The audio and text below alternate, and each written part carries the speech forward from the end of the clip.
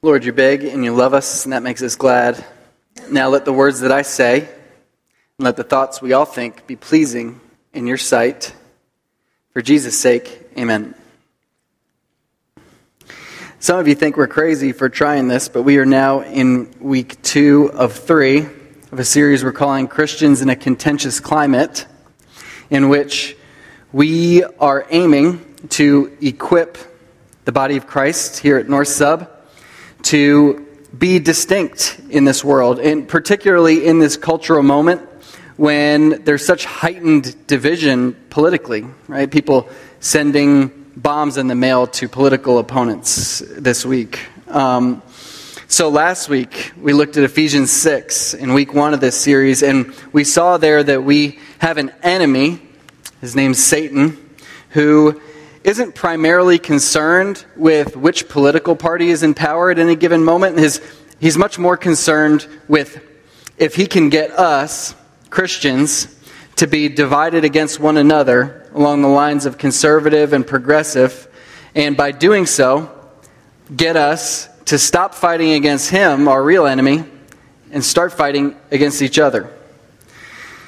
So some of you have asked me privately about what the feedback was like after the sermon. It's always difficult when we kind of wade into these deep waters of topics that could be sensitive. And most of the feedback last week actually was very thoughtful, great questions that were raised. I did hear from one person who thought maybe they were being quiet during the sermon, but was overheard saying during my sermon, he's a closet liberal. So that was kind of funny. That was pretty funny. But most of the questions that were texted in last week actually were along the same lines. It was questions like this. You gave us some guidance last week on how to talk to one another about political issues. But what happens when we actually step into the voting booth? Is there any guidance there? So we're going to wade into some of that today. But before we start, just want to make sure that we're on the same page, that if you're looking for a voter guide, you won't find one of those at North Sub as we approach these elections next Tuesday. What we'll hear today, what we'll see in God's Word, is much more than that a reason why it's important, actually, that myself, nobody else gets up here and tells you how to vote next Tuesday.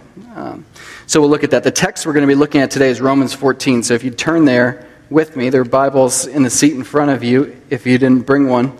We're looking at Romans chapter 14, and just like last week's sermon text, this isn't a text that's about politics, per se. This is written to Christians in Rome, and based on what you know about the Roman Empire, you may know that Rome was not a democracy, so the New Testament isn't written to people who are anguishing over their voting decisions, because they didn't really have voting decisions.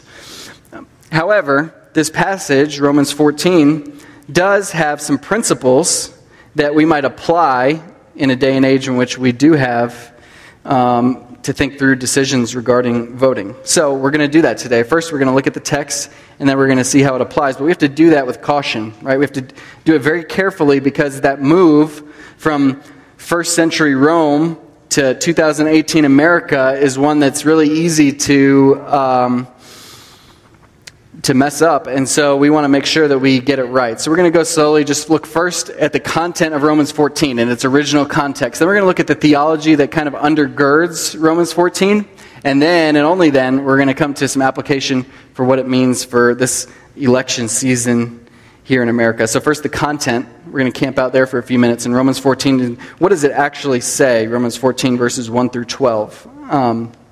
We're going to see that there's 3 parts to it. There's a section on eating certain foods, a section on special days, and then a section on God being the judge of all things. So first, a section about eating all foods. See if you can follow what the issue is as I read aloud verses 1 through 4 of Romans chapter 14.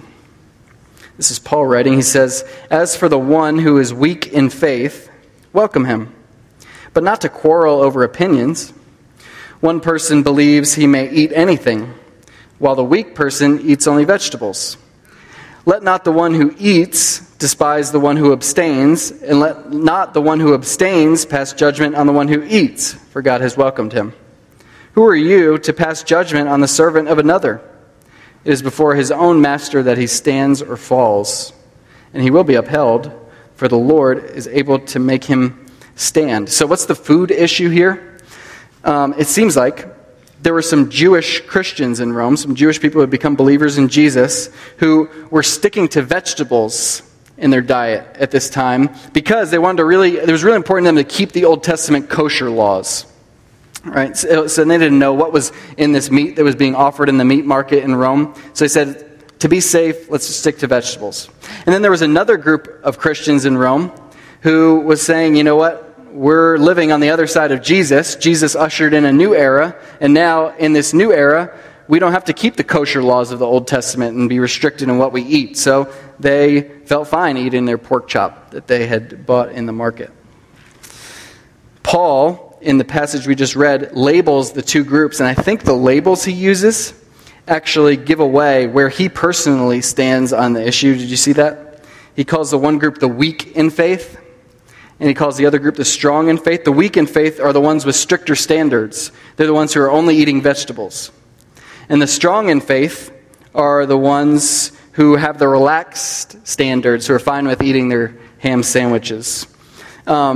But what kind of faith is it that Paul's talking about? Is he talking about faith in Jesus here, and there's a weak in faith in Jesus group and a strong in faith in Jesus group? I don't think it is, because Paul doesn't talk about this as a salvation issue, does he? Take a look back at verses 1 through 4. He's not talking about it as though there's one group that's in and another group that's out. He's talking about implications of faith in Jesus for people who all do have that faith in Jesus already. So in other words, the faith that Paul's talking about in this passage is something like this. The faith that it's okay to eat all foods because of what Jesus did for us, right? So the weak in faith don't have faith that they can eat all foods. The strong in faith have that faith that they can eat all foods. But what Paul doesn't do, that we might expect him to do at this point, is to make this case. Hey, you all who are weak in faith, be like the ones who are strong in faith, right? Wouldn't we expect that? But he doesn't actually make that case in the whole chapter. He doesn't say that. He actually spends his time instead bringing up what the challenges are going to be, the temptations for each of the two groups, right? So for the strong in faith, what's the temptation? The temptation that he lays out there is to despise those who don't eat the meat, who only eat the vegetables, according to verse 3. And we can picture what that temptation would be like for the strong in faith. It's like a smug condescension, right? They might be just turning up their nose at these people and saying they're just backward fundamentalists. They're stuck in a bygone era trying to keep the kosher laws, right? For the weak in faith, what's their temptation? Well, their temptation, according to Paul in verse 3, is that they would pass judgment on the ones who are weak in faith. And we can picture them too, right? The self-righteous types, who are kind of the little minority in the church who are thinking we are the righteous remnant. Like God has really high standards of holiness and we're the only ones who take it seriously anymore, right? Paul says you can't pass judgment on the strong in faith, right? So that's the first issue, foods. This is kind of technical. We got to camp out here though first before we get to any application, so thanks for hanging with me. The second issue is similar. It's an issue about special days, and it gets handled pretty much the same way. Listen as I read verses 5 through 8. One person esteems one day as better than another, while another person esteems all days alike. Each one should be fully convinced in his own mind. The one who observes the day observes it in honor of the Lord. The one who eats, eats in honor of the Lord, since he gives thanks to God. While the one who abstains, abstains in honor of the Lord and gives thanks to God. For none of us lives to himself, and none of us dies to himself. For if we live to the Lord. And if we die to the Lord. So then, whether we live or whether we die, we are the Lord's. So what's this issue about days? It seems like some Christians in Rome were being really diligent about keeping the Sabbath on the correct day of the week. And they were being really diligent about observing all the old Jewish festivals and holidays. The other group of Christians in the church was fine with skipping a holiday here or there. They were fine with maybe taking their rest a different day than the normal 24-hour period set aside for the Sabbath, right? And for Paul, it's a strong and weak issue again. The weak are the ones who keep the Sabbath on the correct day, keep the holidays. The strong are the ones who view every day as being alike. And so the verdict is probably unsurprising based on what we've seen. Paul says, hey, there's freedom on this issue too. There's freedom to think differently about this, but according to verse 6, there's only freedom to think differently about this as long as each group is making their choice out of a desire to honor the Lord, out of an earnest desire to honor the Lord, right? So now we've seen two issues kind of handled the same way by Paul. He's going to do another one later in the chapter. He'll talk about drinking wine. So because Paul doesn't talk about just one issue here, we know this isn't a chapter to just direct us about food and kosher, right? This is a chapter that can be used by us to apply to all different sorts of issues that are disputable matters in the church. Agree to disagree type issues in the church. Paul's giving us kind of a roadmap for how to handle those type of issues. One more important note for the church at Rome in its original context before we move on to the final part of the content here. Verse 5 is something that we skipped over. Paul doesn't see that there's room for some of the Christians in Rome to say, you know what, this issue of foods, this issue of special days, these are complicated issues, and there are smart people on both sides, and so, I don't know what I think. I'm just going to kind of go with the flow of whatever everybody else is doing, because this is above my pay grade, right? Paul doesn't give room for that. What does he say in verse 5? He says, even on these disputable matters, even on these agree to disagree issues, each one should be fully convinced in his own mind. Each one should be fully convinced in his own mind, even about our personal convictions. Interesting. Okay, so now we get to the final part of the text. Thanks for hanging with me. Verses 9 through 12. Paul makes explicit the basis for everything he said so far in the chapter. And the basis is that God is the judge of all. That's what it all hinges on. Listen for that as I read verses 9 through 12. For to this end Christ died and lived again, that he might be Lord, both of the dead and of the living. Why do you pass judgment on your brother? Or you, why do you despise your brother? For we will all stand before the judgment seat of God. For it is written, as I live, says the Lord, every knee shall bow to me, and every tongue shall confess to God. So then, each of us will give an account of himself to God. So Paul makes explicit here what he's already been implying in verses 4 and 7 and 8 in this chapter, that Jesus aims to be Lord over all. Not just Lord over the 10:30 to 11:30 hour on Sunday morning. He aims to be Lord of all of our lives, all the details of our lives, down to the foods we eat and the days on which we rest and work and celebrate. Right? What gives Jesus the right to claim that, though? What gives Paul the right to claim that Jesus can make demands even over our food and over our calendar management? According to verse 9, the basis for that claim by Christ is the gospel. Did you see that? For to this end Christ died and lived again, that he might be Lord of both the dead and the living. The gospel is the good news that even though you and I were in big trouble because we had rebelled against a holy God, that same God took initiative to come save us by coming in the person of Jesus Christ and dying and rising again for our sins to bring us back into right relationship with God. And why did he do that? According to verse 9, one reason why he did that is so that he might be the Lord of both the dead and of the living. In other words, he wants to be the master of all of our choices, down to our food intake, down to the holidays we celebrate. He will not be our Savior unless he is our Lord. Because he's Lord, we just read that the day is coming when each of us will have to give account for everything we ate, every day we kept or didn't keep, and we'll each have to give account for how we interacted with others who ate differently than we ate and who kept days differently than we kept days. That was the message to the church at Rome. Verses 10 through 12. We will all have that day coming. So, that's the undergirding for all the food discussion, all the days discussion, that God is the judge of all. That's the reason underneath it. That's why the forward-thinking types were wrong to despise the stiff, rigid types. And that's why the strict moral types were wrong to judge the free spirits, because Jesus is the Lord of both groups. He's the master, and they're both going to have to answer to God in the end. So our summary here of the content, just in its original context in Rome, here's what they would have taken from verses 1 through 12. Because we ultimately answer to the Lord, we must stop condemning one another on disputable matters. Because we ultimately answer to the Lord, we must stop condemning one another on disputable matters. Now you ask, what does that have to do with politics and this election coming up, right? It may be a little more complicated than we think on first glance to get from here to our present day. Here's what I mean. Some pastors at this point in the sermon would say, we must stop condemning one another on disputable matters. And voting's a disputable matter, so don't condemn people who vote differently from you. Okay? But are we sure, is what I want to ask, that how we vote is a disputable matter? We can't just assert that from the pulpit, because let's say it's 1941 Germany.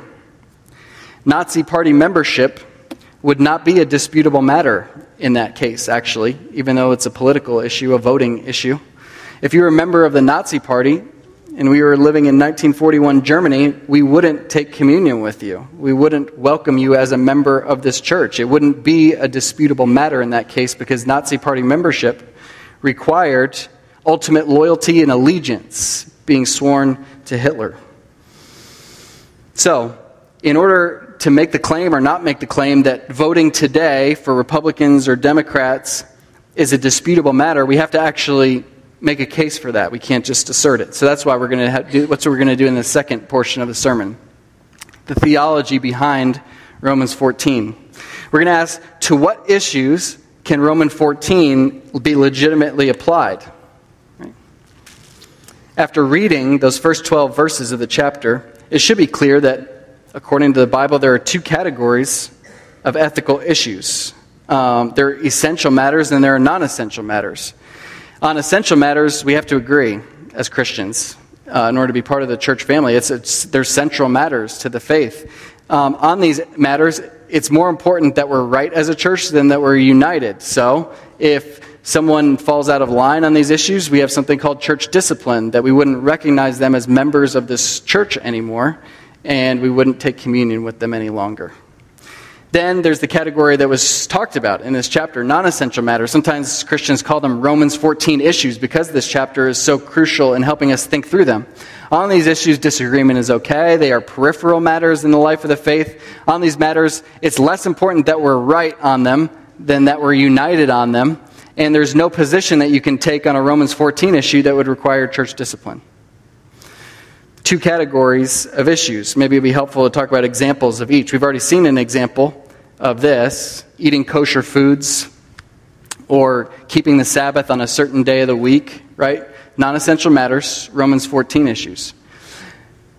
But we can't imagine Paul saying, you know what, church at Rome? One man is faithful to his wife, another man cheats on his wife. Let each be fully convinced in his own mind. Right? We can't imagine Paul saying that, because he would never say that. That's not a disputable matter in Paul's mind. That's an essential matter. In fact, when someone in Corinth was persisting in sexual sin, what did Paul say to the church in 1 Corinthians 5? He said, expel this person from among you. Right? So there are issues on which it's essential that we all agree, and there are issues in which disagreement is okay, and it's more important to have unity. The problem is, it's not always clear on every issue whether it should be essential or non-essential, right? There's some issues that aren't specifically addressed in the New Testament that are for a new day and age, that it's not always immediately evident whether they're essential or non-essential, even if we feel like we have a good answer to them. So, how do we know which bucket to put a certain issue into the essential bucket or the non-essential bucket? One of the most helpful tools that I've come across was from somebody named Jonathan Leeman. And he talks about it in terms of straight line issues versus jagged line issues. This probably won't make sense when I say the quote, but then hopefully it'll make more sense as I give a few examples. Here's how he frames it. He says, straight line issues have a clear path from biblical principle to application. It's like a straight line. Jagged line issues require us to zigzag between one principle in Scripture and another principle in Scripture and another principle in Scripture, doing our best to find the path of wisdom and righteousness between the two. So, in other words, on straight line issues, the application of the biblical principle is just as clear in Scripture as the principle itself. Right? Don't cheat on your husband. Don't cheat on your wife. That's very clear in Scripture. It's a very applicable principle. There's little synthesis needed. It's just there. It's straightforward. On other issues, the application of the biblical principle is far less clear than the principle itself.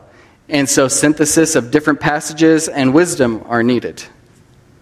They're jagged line issues. One example. The question of, must Christians care for the poor and vulnerable?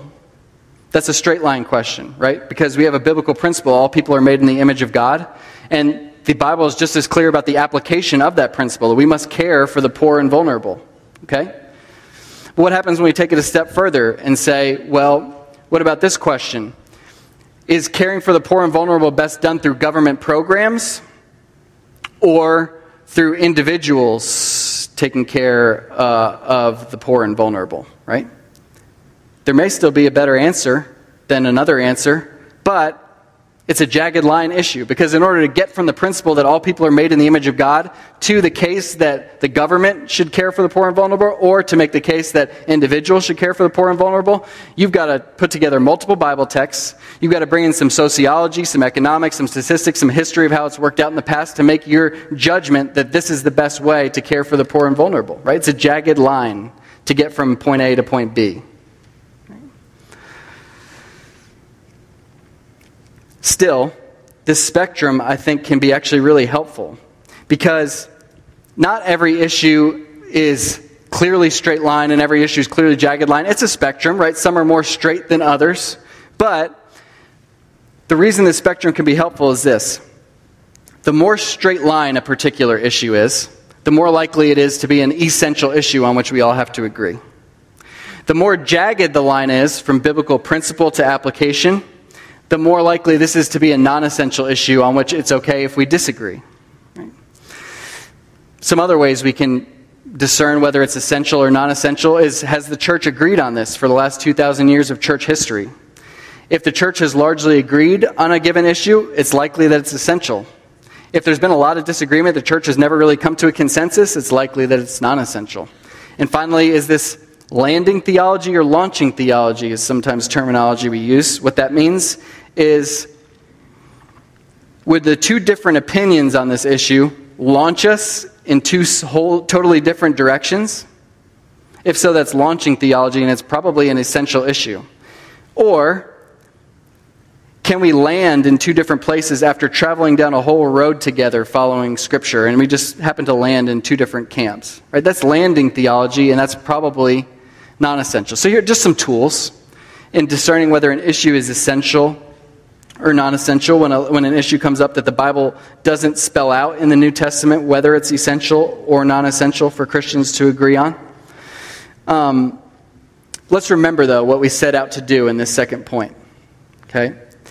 In this second point, this theological point, we set out to ask the question, what sorts of issues qualify as Romans 14 issues, non-essential issues on which it's okay for us to disagree, and we don't have to work to come to agreement on them. What makes adultery in this category, and what makes eating kosher food in this category, according to the Bible? We're just trying to sort out that question. And the principle, I think, is something like this.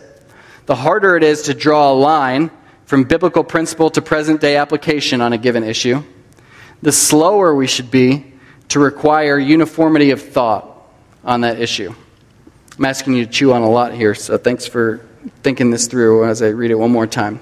The harder it is to draw a line from biblical principle to present-day application on a given issue, the slower we should be to require uniformity of thought on that issue.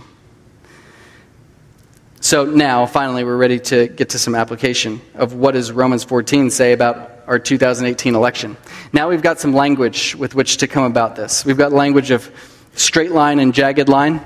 And as we get to this application about voting specifically, we're going to see that there are straight line components of this matter, and there are jagged line components of this matter. So first, let's just take the question of whether we should vote or not next Tuesday. Okay? What's essential about that question?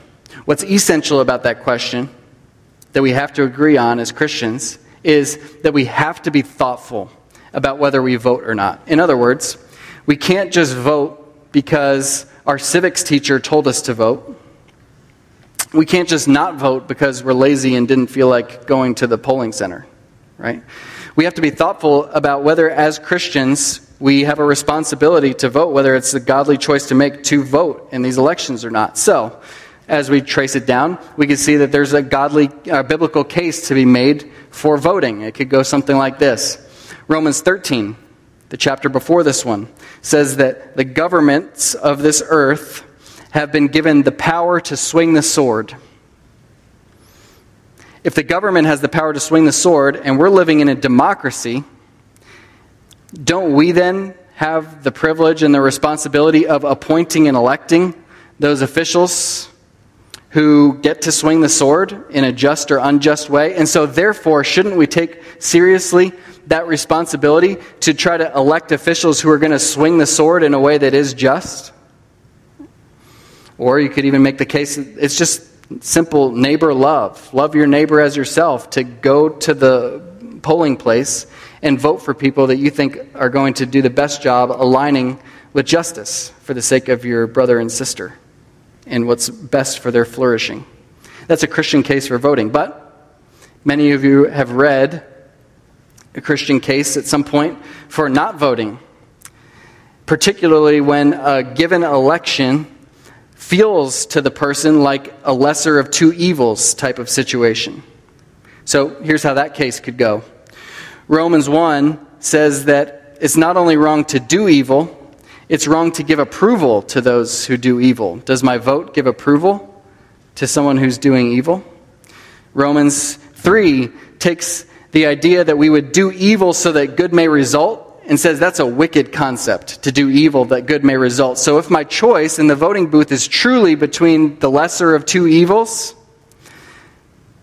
I must abstain according to this reasoning, because I cannot, as a Christian, do evil so that good may result. You may disagree or agree with one or the other of these perspectives. All I'm trying to establish is that thoughtful Christians have made a case for voting and for not voting in particular situations. So what does it come down to for us? Is this an essential issue or a non-essential issue? Well, when we look at it, the issue of whether to vote or not, it may not map perfectly to Romans 14. In other words, it's not totally clear that we'd be justified in saying that there's one group who's weak in faith and one who's strong in faith. However, it does map well to Romans 14 in terms of being a jagged line type issue. Right? Multiple texts come into play, multiple principles get taken from the outside as you judge whether or not it's right to vote in a given election or not. It's a jagged line to get from any biblical principle to the conclusion, thou shalt vote in every election. Right? And for that reason, the elders here at North Sub have unanimously affirmed this week that all members at North Sub, of course, are free to cast a vote, but we consider it a peripheral matter. In other words, if you thoughtfully come to the conclusion that you don't want to vote because to do so would be compromising your ethics and your faith, that will not warrant a rebuke from the elders at North Sub. You need to be fully convinced in your mind about your position, and we should be able to embrace one another whether we voted or not. Second, how we vote. This is the one everybody's all thinking about. Again, there are essential components of this question and non-essential components of this question, straight line and jagged line. What's essential in this? Well, what's essential in this is that you answer to God for how you vote, just like you answer to Him for everything else, according to verse 12 in Romans 14. Because you answer to God for how you're going to vote next week, that means two things. Who you vote for is not a separate issue from your faith. As though I've got this faith part of my life, and then I've got my political persuasions over here. No, your voting decisions, when you get in that voting booth, need to be informed by your faith and guided by your faith, shaped by your faith. In other words, they need to be made in part based on what you know about what the Bible says about good government and leadership and justice and morality and what contributes to human flourishing. What else does it mean that you answer to God for how you vote? It also means that other Christians, including me, speaking from this pulpit, can't tell you how to vote. We can't. We wouldn't even try here at North Sub as your pastors and elders because of Paul's model here in Romans 14, actually. Paul has an opinion on the matter being discussed in Romans 14. Do you recognize that? He's on the side of the strong in faith. He thinks that you should be able to eat all foods, right? He has a position, but he never once tells the weak to act in line with the strong, actually, on this matter, because it's a disputable matter. And so we, as your pastors and elders, we have our own opinions on voting, of course, and what's the best decision to make in the voting booth. But we could never constrain your conscience by telling you how we think you should vote for that reason, following this model. It's a jagged line issue today in 2018, according to our judgment, of course. We don't consider this to be 1941 Germany right now, where it would have been a straight line issue, that you can't pledge allegiance to Hitler and be claiming to be a Christian. We consider it to be a jagged line issue, that you could, sincere believers in the faith could come to the conclusion to vote for a Republican or to vote for a Democrat today in this day and age. And as you're making that decision to do so, we recognize that you're taking into consideration sociological considerations and political considerations about what the different branches of government do, and institutional considerations about how good they're going to be at being able to carry out what they want to get done, and even statistical considerations of what's the most likely outcome if person X gets elected for this position, right? There's a lot going into this besides just, I read Bible verse A, and so I'm voting for this person. It's a jagged line, so we're going to stay out of that. We don't have the authority to tell you what to do in the voting booth in terms of specific votes. There's one more thing, though, that's essential about how you vote if you choose to vote. Your vote has to be informed by your faith, and you must not violate your own conscience next Tuesday. You must not violate your own conscience. That's implied in verse 6. Verse 5, when each one should be fully convinced in his own mind, and it's made explicit at the end of the chapter, actually, in verse 23, when Paul says, whoever has doubts is condemned if he eats, because the eating is not from faith. Whatever does not proceed from faith is sin. What that's actually saying is that even if an action isn't inherently sinful, it actually becomes sinful for you if you do it while not really believing that it's what God wants you to do. So if voting for person X, if I really don't believe in my heart that this is what God wants me to do, but for some outside reason, some other pressures, I do it anyway, then it's sin for me to do that, even if it wasn't inherently sin to vote for that person. Does that make sense? The Bible on these issues, these disputable matters, commands us not to do anything contrary to our consciences. That requires that each of us is working to be fully convinced about where we're going to vote. It doesn't matter what your liberal millennial children are, how they're going to shame you for your vote, right? It doesn't matter how the ghost of your conservative fundamentalist pastor from years gone by is in your head shaming you for how you vote. You have to vote in line with your conscience and what you believe that God wants you to do when you get in that voting booth. And you must not violate your conscience for anyone else's opinion or to avoid the shame that they will give you for your vote. And let's remember that the Bible isn't anti-certainty. It isn't in the camp of, hey, I don't want to be pinned down anywhere. The Bible is encouraging us to do this research to get to the place where we can be fully convinced in our own mind, even on a disputable matter like who we vote for. So, hey, the only application we've done here politically is dealing with voting. There are, of course, many other ways that we are political actors besides in the voting booth. If we had more time, we could look at other forms of political engagement and apply the same grid that we've been applying to those forms of engagement. But I want to make sure we don't lose sight of the main thing here. The most important political action you take in the coming weeks isn't how you'll vote. The most important political action that you and I will take in the coming weeks is whether or not we choose to participate in a community of love in which believers in Jesus are uniting arm in arm, conservative and progressive, uniting in affection for one another, even if we're not united on our political opinions. That will be the most important political statement you make, the most important political action you take in the weeks to come. Paul's primary concern on disputable matters like this one is about unity. And so that's why our big idea for today is just this. Since next week's voting choices are disputable matters, we must welcome other believers who vote differently than we do. Since next week's voting choices are disputable matters, we must welcome. That means embrace. That means take communion with. That means joyfully celebrate brotherhood and sisterhood with other believers who vote differently than we do. I want to make sure I was clear on something here. This doesn't mean that there aren't better or worse decisions to make in the voting booth next week. That's not what we're saying, right? Paul doesn't think that both sides are equally right in Romans 14. What he thinks is that it's less important that everybody gets it right than it is that everyone's united. And I just wonder, what if we were the kind of church during this contentious season where it was more important to us that we were united with each other than that we were all getting it right, so to speak, politically. Let me just finish by making this kind of crystal clear, putting a point on this for self-evaluation. Here's the question. Who are we more known for being friendly with? There are people in the world around us who share our politics but not our faith.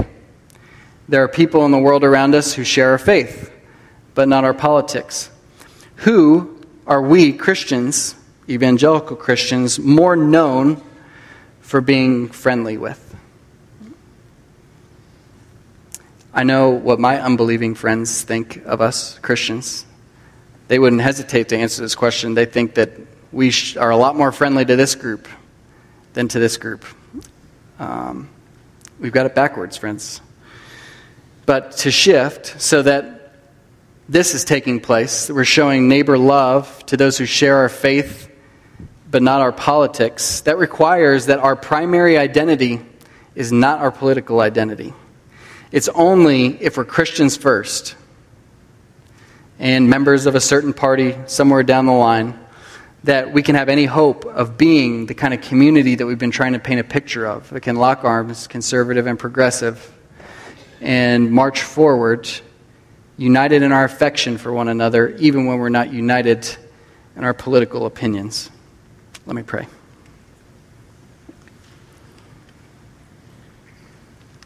Lord God, thank you for purchasing our unity at the cross. Thank you for sending your Holy Spirit to bind us in that unity. Thank you that we don't have to craft this unity out of nowhere, out of thin air. But thank you that we have all the resources at our disposal to live into the unity that you have already purchased for us by the blood of Jesus. Help us stand out. Help heads to turn about the community that we have here when people hear about a place where conservative and progressive exist, sit next to each other in church, take communion together, love one another, exist in small groups together, show neighbor love to one another despite thinking very differently about politics. Help that to be a witness to this world, a testimony of your great power to unite even those who have differences with one another. In Jesus' name, amen. Let's stand. We're going to sing this.